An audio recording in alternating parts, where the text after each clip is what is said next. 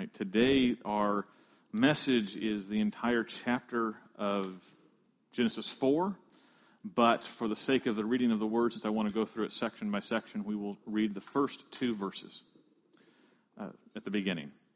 God's word tells us, "Now Adam knew Eve his wife, and she conceived and bore Cain, saying, 'I have gotten a man with the help of the Lord.'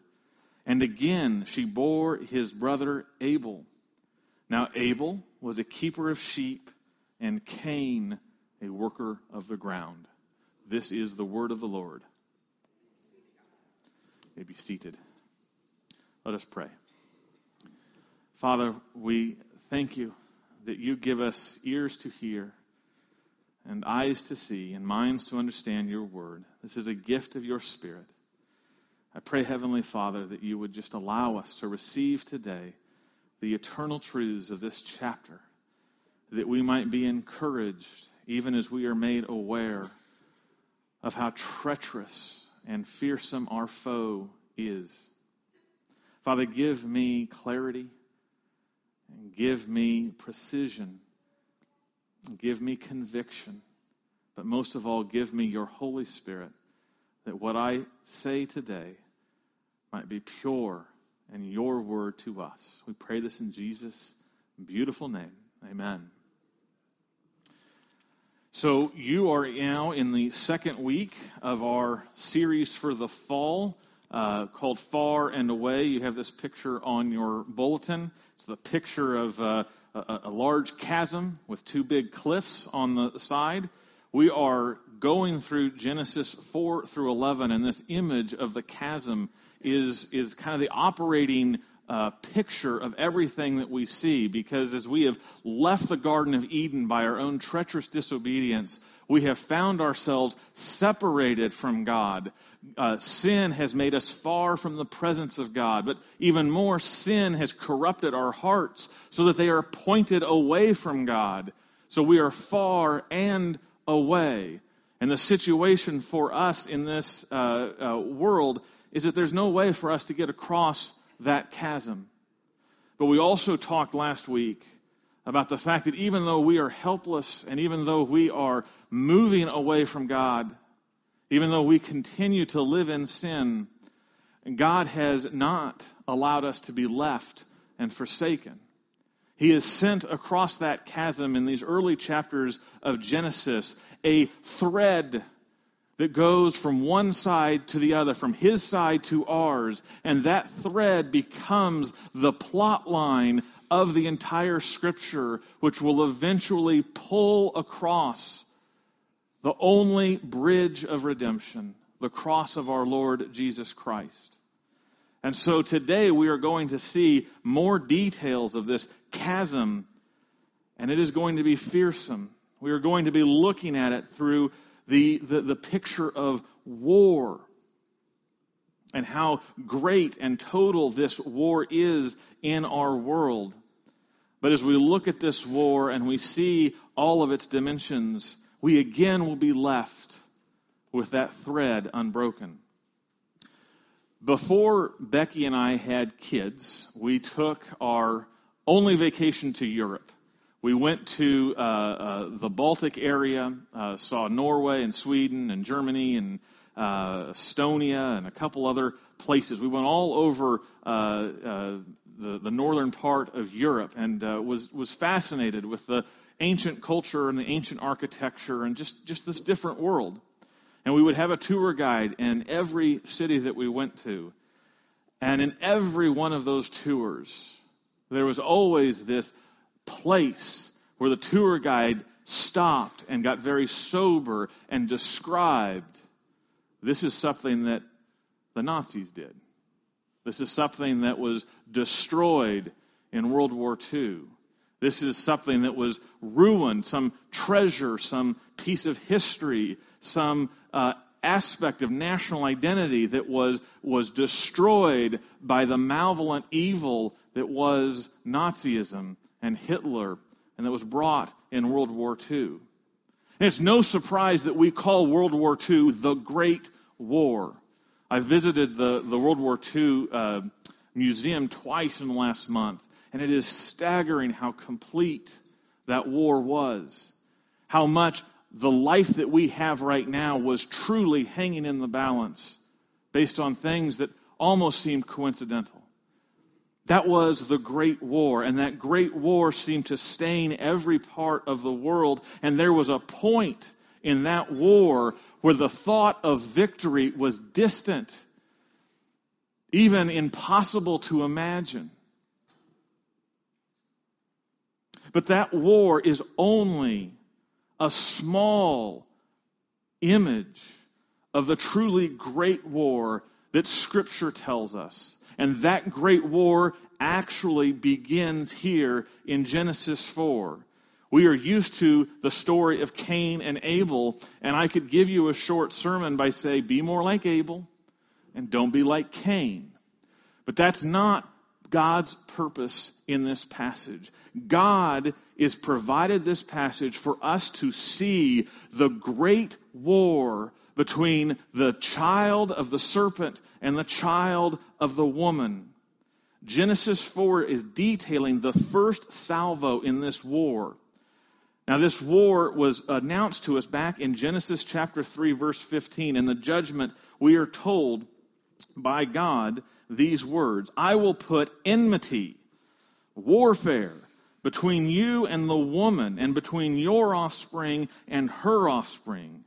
He shall bruise your head, and you shall bruise his heel. This, as we have told you, is the first announcement, the first promise of God for a Savior to come. And this is the only thing that Adam and Eve have to hope in. It's evident that it is this hope, this battle between the two seed that frames Genesis chapter 4. For look again at verse 1. Now Adam knew his wife Eve, and she conceived and bore Cain, saying, I have gotten a man with the help of the Lord. Do you hear the enthusiasm that Eve has? Finally, we've got our deliverer. We've got the one that is going to fulfill the promise. And it is from understanding Eve's hope in her firstborn Cain that we understand the war that is in front of us. You see, the war in Genesis 4 is a war that goes all the way through the Bible. We see it in the Exodus between the Egyptians who enslave the chosen people Israel and Israel's deliverance. We see it in the story of Goliath, the giant, the fearsome killer, and David. We see it at the climax between those who put Jesus on the cross and Jesus himself. We see it in the early church in Acts between Rome and its persecution and the survival of the church. What we see in the story of history is that the enemy gets some very impressive victories. In fact, as we look at Genesis 4, it looks for the majority of the time that God's side is losing. That is the perspective that Genesis 4 provides. Great victories and God appearing to be losing. Can you relate to that? Culturally, do you sometimes feel like, my goodness, the good of this world is just disappearing day by day, election cycle by election cycle? Do you feel like I can't even trust giving my kids perhaps to the public school or do you look at these court rulings and you're like, my goodness, abortion and the treasuring of life, sexuality and all of the permissiveness of the culture. It feels like we're on the losing side. And we may be on the losing side for a long time. There are very few cultural prognosticators that see a major change in this tide. So we feel it culturally, we feel it as a group, but even more, you wrestle with it personally. I mean, I know that there are probably people in this room that feel like they are on the losing side of their marriage, or on the losing side of their family, or on the losing side of some besetting sin. No matter what, they continue to feel defeated and unable to overcome. And this war wakes up every day to throw a new onslaught at you, a new onslaught of temptation, a new onslaught of compromise, and it's wearisome and it's fatiguing. And some days we don't even make it. Some days we do compromise. Some days we do succumb to temptation. Genesis 4 reveals to us the treacherous tactics the enemy uses to oppose God's promise of redemption. And I use those words treacherous intentionally. They don't play fair. And it is very possible to be on the losing side of them. Though Genesis 4 presents a bleak picture of this war, be encouraged. Because by the end, I believe we will see that thread stringing across, still unbroken. A thread that will strengthen us to live by faith, even when everything we see appears lost. Let us look at this passage, and we're going to see 4 treacherous acts that the enemy uses to oppose God's promise of redemption. The first one is in verses 1 and 2, which we have already read. The first treacherous tactic: the enemy confounds hope. The enemy confounds hope. When Eve announces, "I have gotten a man," by the help of the Lord, it is evident that she is looking back on that single promise in Genesis 3 that there will be a seed of the woman that is going to win the war. And she says, "I have gotten that seed. I've gotten that man. He has been given by the Lord." But we, with Eve, find that hope becomes misplaced. That hope is confounded as Cain goes bad. This narrative is written in a way that we go through 25 verses without really anything to suggest anything good is going to happen. Verse after verse after verse of things going from bad to worse. Those 25 verses represent decades in the life of Eve. We're told in chapter 5 that it was at the age of 130 that Seth is born. I don't know how old Adam and Eve were when Cain and Abel were born, but I can imagine that many decades have passed before Seth.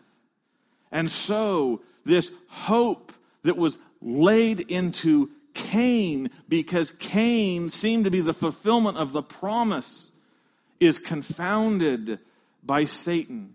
And the question that rides through this chapter for the reader is, has the promise failed? I mean, when Cain goes bad, has the promise failed? That's the place of doubt. And it's a dangerous place, but it's a common place. It's a tactic that the evil one uses again and again. If he can create question and doubt, if he can create a lack of trust in God's promise, then he has begun to win the war of temptation in your heart. This is what happened with Eve. A small question of God's goodness was placed in her mind when the serpent brought up, "Is God really being good to you and not letting you eat of that fruit?" This is the same seed of doubt that infects Abraham, who waited decades for God's promise of a child to come, and eventually says, I guess I got to do it my way, and goes into Hagar and births Ishmael. You see, this doubt is a way for the evil one, for the enemy, to confound us. And when we are confounded, we are very vulnerable to drifting away, to falling into sin. But the narrative structure, we have to use the narrative structure of this account to teach us. It's not accidental that God allows 25 verses to go where it gets bad to worse. He does that to show us that even after a long time of fruitlessness, a long time of hopelessness, God's promise is not going to fail. The narrative is teaching us to wait on the Lord in faith, no matter what. And when we say no matter what, I mean no matter what, because as we go to verses 3 through 7 and look at the next treacherous tactic, we are going to see how much more worse it can get. Let us look now at verses 3 through 7. In the course of time, Cain brought to the Lord an offering of the fruit of the ground, and Abel also brought of the firstborn of his flock and of their fat portions.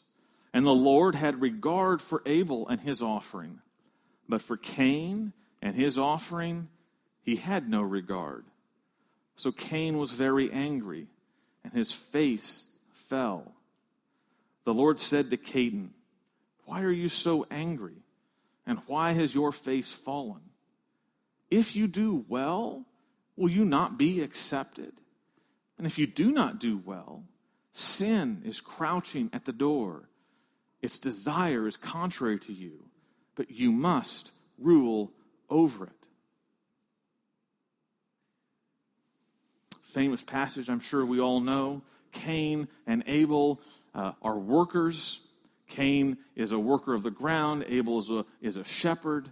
They come and they bring an offering to the Lord. And God regards the offering of Abel, but does not regard the offering of Cain. And in that, Cain's anger flashes up. And he becomes resentful.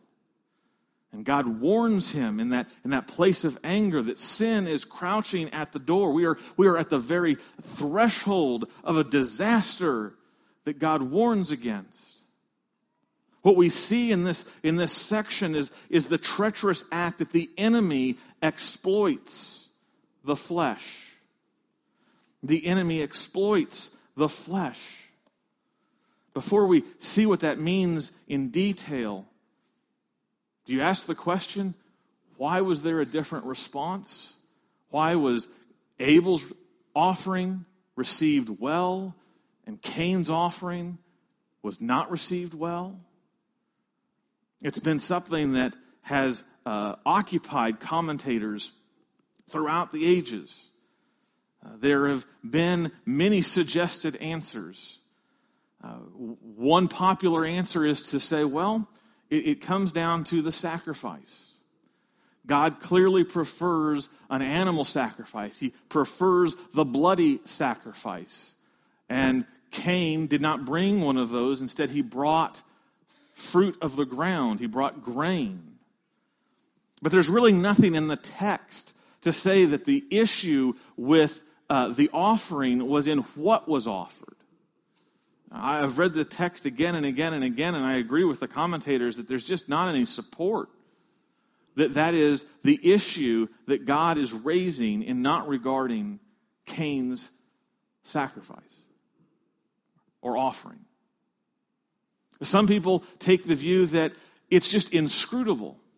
You know, God sometimes chooses to favor one and chooses not to favor another, and that exists in the mystery of God's counsel, and we're not allowed to know why God regarded Abel and not Cain. Maybe. But I think the most satisfying answer comes from a careful reading. Listen again to verses 3 and 4. Verses 3 and 4. In the course of time, Cain brought to the Lord an offering of the fruit of the ground. And Abel also brought the firstborn of his flock and of their fat portions. Do you hear anything different about the offerings that were given? Any different descriptors between the offering of Abel and the offering of Cain? Abel brought the firstborn. He brought the fat portions. He brought the first and he brought the best. That is what he offered to the Lord. Cain, in contrast, brings an offering, brings some portion, brings some amount.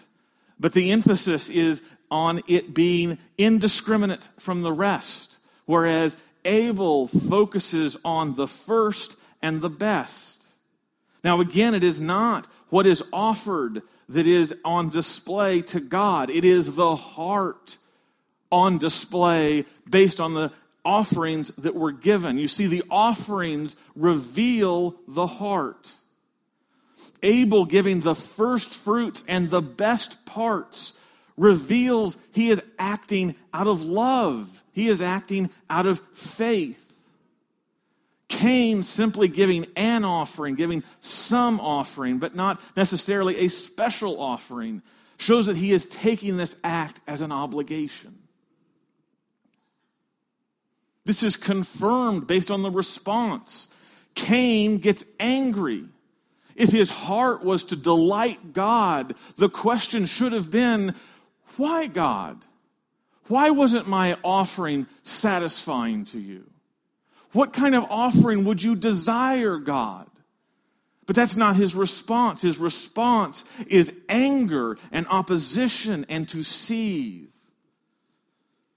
The author of Hebrews confirms this reading when in chapter 11, verse 4, he says, it's by faith Abel offered to God a more acceptable sacrifice than Cain, through which he was commended as righteous. God commending him by accepting his gifts, and through his faith, though he died, he still speaks. You see, what was different between Cain and Abel is that Abel came to God in faith and a heart of love. Cain went through the motions, did it out of duty. And I think that is where the difference lies. Beloved, God knows the heart. God knows your heart. He knows whether you are worshiping externally or whether you are worshiping in the heart. He knows whether your offering is an offering of joy from the heart or whether it is simply something you do out of duty. He knows your heart. Isaiah 29:13 reminds us very importantly, the Lord said, because this people draw near with their mouth and honor me with their lips, while their hearts are far from me, and their fear of me is a commandment taught by men. You see, God knows whether your heart is in it, whether your heart is His. You may be able to deceive the people to your left and your right, but if your heart is not truly in the Lord, then you have not been received. What does He see? Does He see in you a joyful giver? Does God see in your offering that you have made Him your first love? The anger that wells up in Cain shows that he is given over to the flesh.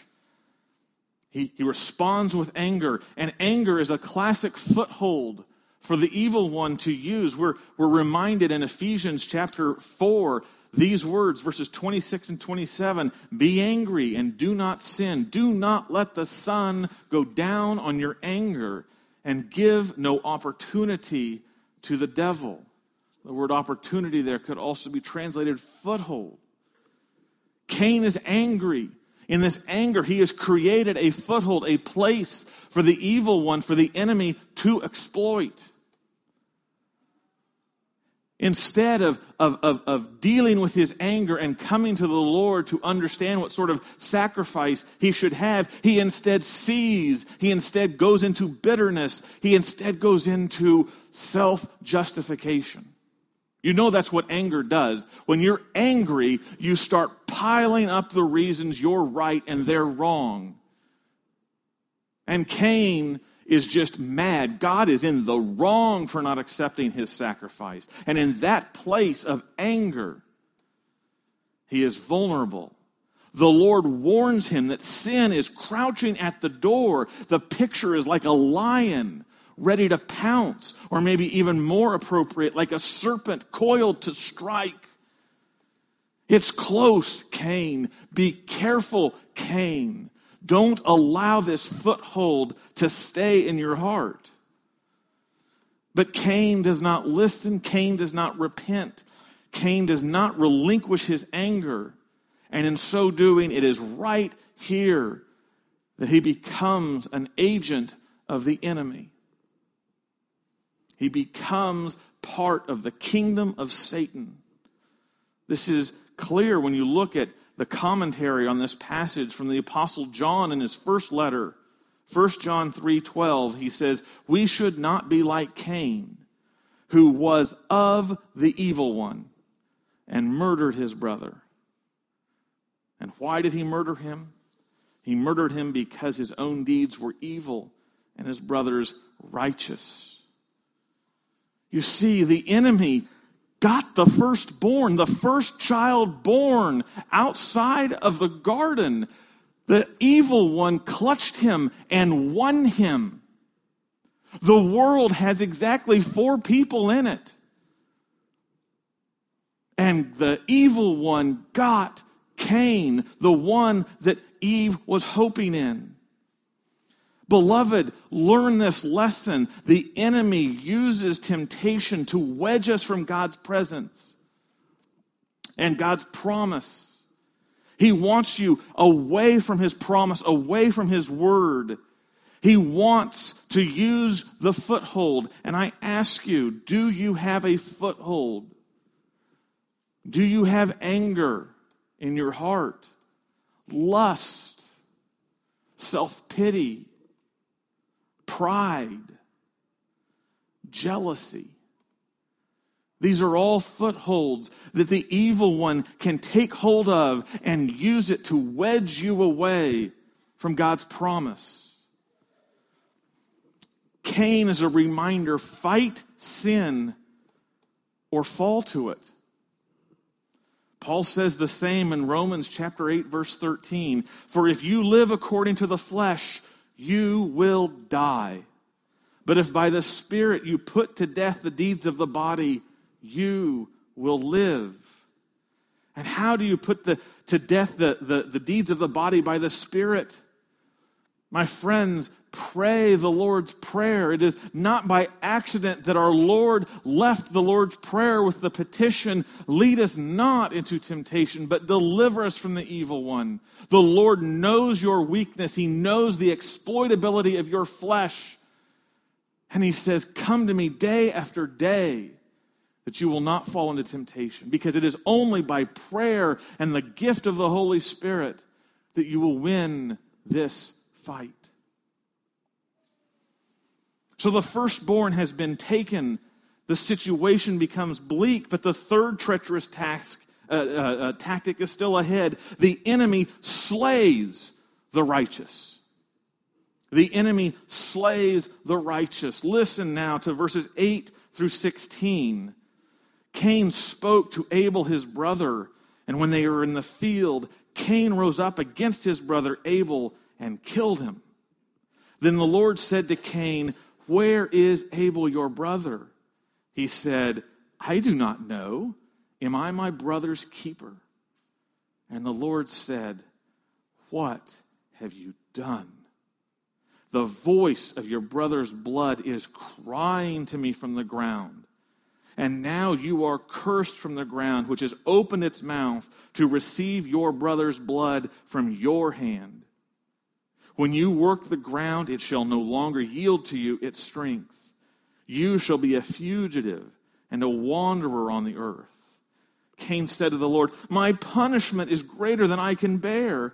Behold, you have driven me today away from the ground, and from your face I shall be hidden. I shall be a fugitive and a wanderer on the earth, and whoever finds me will kill me. Then the Lord said to him, not so. If anyone kills Cain, vengeance shall be taken on him sevenfold. And the Lord put a mark on Cain, lest any who found him should attack him. Then Cain went away from the presence of the Lord and settled in the land of Nod, east of Eden. And so we see now that the anger has taken form in Cain. It is simply a matter of opportunity. Cain slays his brother Abel. His brother. The text shows us how treacherous sin is, how unbounded it is when it lodges in our hearts, what anger can do. His brother is used 6 times in this text. Brother is killed. And how is he killed? Cain hatches a plot. Let's go out to the field. An unsuspecting Abel in the field turns, and Cain strikes him down. It's premeditated. He picked a place. He set a time. He followed through it. This is a murder in cold blood. And it is a murder with no remorse. Cain is hardened. Look at how he deals with the Lord who comes to him graciously to see what Cain has done. Not that he doesn't know, but to speak to him, hopefully, to make him aware and convicted of his sin. But Cain responds, am I my brother's keeper? You see how hardened and uninterested Cain is in remorse. This is the tactic of the evil one. He uses gross injustice. Gross injustice. Genesis 4 shows us where all of the awful things in this world stem from. They stem from the evil one who does not play fair. The enemy isn't fair, and he wins because of it. Look at this. Abel, he's faithful. He's doing the right thing. He's bringing the sacrifice from the heart. He hasn't done anything wrong in the text. He is the righteous one. And yet he is a complete victim. Abel's name means breath. And that is all that we get of Abel. Abel, who does nothing wrong, is simply a blip. He's just a breath. He's voiceless. He never says a word. And this is the one in the passage who's done nothing wrong. The one who goes on to live and triumph and have a nice long life is Cain, the one under the evil one's control. I mean, this should make us angry, right? This is awful. This is the problem of evil. I was watching a documentary the other day about the efforts to eradicate polio. And there was a point where we were down to less than a dozen, just a couple decades ago, a dozen cases in Nigeria of polio. And all we had to do was get the vaccines and the vaccinators to those people. But war broke out.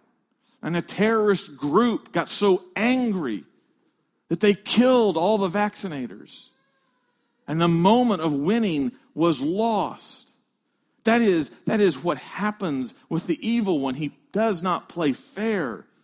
And diseases and death and injustice reign.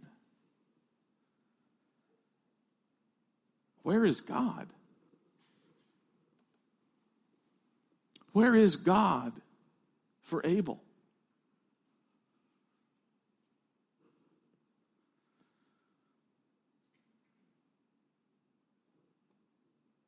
We don't get an answer in the text. God punishes Cain. But he even, in his punishment, relents when Cain whines. Oh, that's just too much. Somebody might kill me. Well, okay. But God shows even mercy and relents to Cain, giving him a mark that protects him. But does this fix anything? I mean, this chapter of cold-blooded murder, is this a resolution? Look at the story right now. Abel, righteous one, is dead. Cain is lost. Where is the promise of God? There is no one on the earth to carry the promise of God that there will be one born of the woman. It looks like a total end. And perhaps you have felt like you have been here. That the forces against you, the forces against your faith, the forces against your hope have been this fierce and total. I can't keep putting one step in front of the other. It is so bleak. It looks lost. And yet I will tell you, there is one faint glimmer. And it is that God knows Abel's injustice. He says in verse 10 that Abel's blood, the voice of your brother's blood, is crying to me from the ground. We don't see any resolution to that, but we only know that God has heard the voice of this injustice. And so we are left to wonder, well, how will God deal with this injustice? Will anything be done? That is the question that drives the story of redemption forward. Will there be an answer to the injustice of this world? Will God solve the problem of evil? That is a deep and troubling question that must push us through the Scriptures. But it gets worse. I know you were hoping that maybe it would get better, but there's a fourth treacherous tactic. The enemy establishes the godless. Verses 17 to 24, Cain knew his wife, and she conceived and bore Enoch. And where he built a city, he called the name of the city after the name of his son, Enoch. To Enoch was born Irad, and Irad fathered Mehujael, and Mehujael fathered Methushael, and Methushael fathered Lamech. And Lamech took 2 wives. The name of the one was Ada, and the name of the other Zillah. Ada bore Jabal. He was the father of those who dwell in tents and have livestock. His brother's name was Jubal. He was the father of all those who play the lyre and pipe. Zillah also bore Tubal-Cain. He was the forger of all instruments of bronze and iron. The sister of Tubal-Cain was Naamah. Lamech said to his wives, Ada and Zillah, hear my voice. You wives of Lamech, listen to what I say. I have killed a man for wounding me, a young man for striking me. If Cain's revenge is 7-fold, then Lamech's is 77-fold. The enemy establishes the godless. Not only does he exploit the flesh, confound hope, slay the righteous, he establishes the godless. Cain, in his punishment, flees from the Lord. He goes east. He has 7 generations that are recorded in this passage. Cain's line prospers. They found a city. They are known for accomplishments. They multiply in peoples. Cain has gone on to become a fortress of man-centered godlessness. Look at Lamech. He has no conscience whatsoever. He redefines marriage into polygamy. He revels in violence. He celebrates injustice. At the end of these verses, the whole world has gone to the enemy. Is there a war still to be fought? Or is it time to declare a victory? We see in this passage this fact: the enemy builds strongholds. He builds strongholds in culture.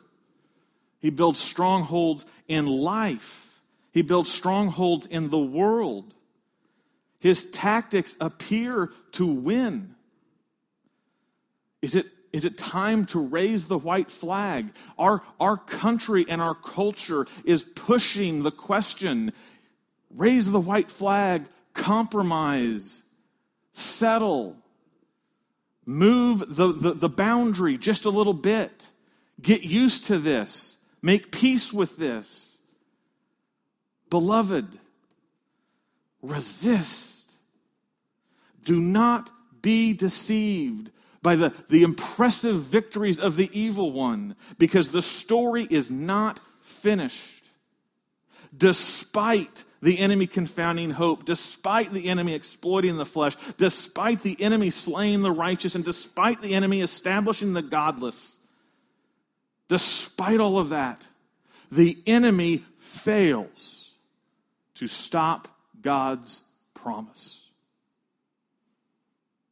Now here, verses 25 and 26. And Adam knew his wife again, and she bore a son, and called his name Seth. For she said, God has appointed for me another offspring instead of Abel, for Cain killed him. To Seth also a son was born, and he called his name Enosh. At that time, people began to call upon the name of the Lord. 25 verses of bleakness, of the evil one having his way, but Eve is given another offspring, Seth. God's promise has not failed. It was not understandable at the beginning, but it has not failed. More, do you recognize that the enemy's victory actually creates his loss? Look at this. Cain, because of his treachery, is driven away from the Lord. And where is Seth born? Right there with Adam and Eve, where Cain has gotten away from as fast as he can. And so the enemy can't even get to Seth. Seth is left protected. Beloved, we live in a world where the evil one wants to show the bleakness and the absurdity and the folly of faith. He wants to give you 10,000 reasons why it will not work, why it is foolishness, why it will fail, why he has won. But this chapter ends with the ringing note that God never loses. His promise never fails. From here we go to Egypt and Israel, where Egypt is powerful, but Israel is delivered. From Goliath and David, where Goliath is powerful and fearsome and seemingly the end, but David is given the power to knock out Goliath. To the greatest tragedy and darkest hour of history, where Jesus is put on the cross, who dies and yet is raised to life, putting to death and putting to the end all who oppose the kingdom. Whereas Rome seek to persecute the church, Jesus promised the gates of hell will not prevail, prove themselves again and again and again. Hold fast to the promise. Do not despair. God's thread in this chapter may appear thin and even hard to find and even weak at times. But it is made of iron. Hold on to that promise. It will never break. Beloved, the people who call upon the name of the Lord will never be lost. That's the last word of Genesis 4. Why? Because the Lord is our Savior, Jesus Christ, God's Son. And it is His blood, His righteous blood, who, according to Hebrews 12:24, speaks a better word than the blood of Abel. It is because the promise is kept. The evil one loses. You see, beloved, Abel was a foreshadow. He was a promise. He was not the end. He was a shadow of the great salvation that was to come. There will be a servant who is righteous, who suffers even though he serves the Lord. Abel's blood was not in vain. Abel's blood was a testimony that God will deliver his people through the blood of a righteous child, his own son. And when his blood spills, the voice declared from that blood will be the answer to all the injustice, all of the crime, all of the power of sin in this world that affects you and infects you. Because the blood shed by Jesus is righteous and washes away all unrighteousness. And the blood of Jesus was heard and answered so that 3 days later, the tomb that he was buried in was left empty, which is the announcement that all of the Abels and all of the injustices and all of the problems of evil in this world will not be left unanswered, but will experience the victory that is promised by faith alone in Jesus Christ, who says, death does not get the last word. Beloved, are you holding to that promise despite all the things your eyes tell you? Have you placed your faith and your trust in this gospel? It will deliver you from the darkest day. It will deliver you from the deepest sin. Take hold, and God will never, ever forsake you. Amen.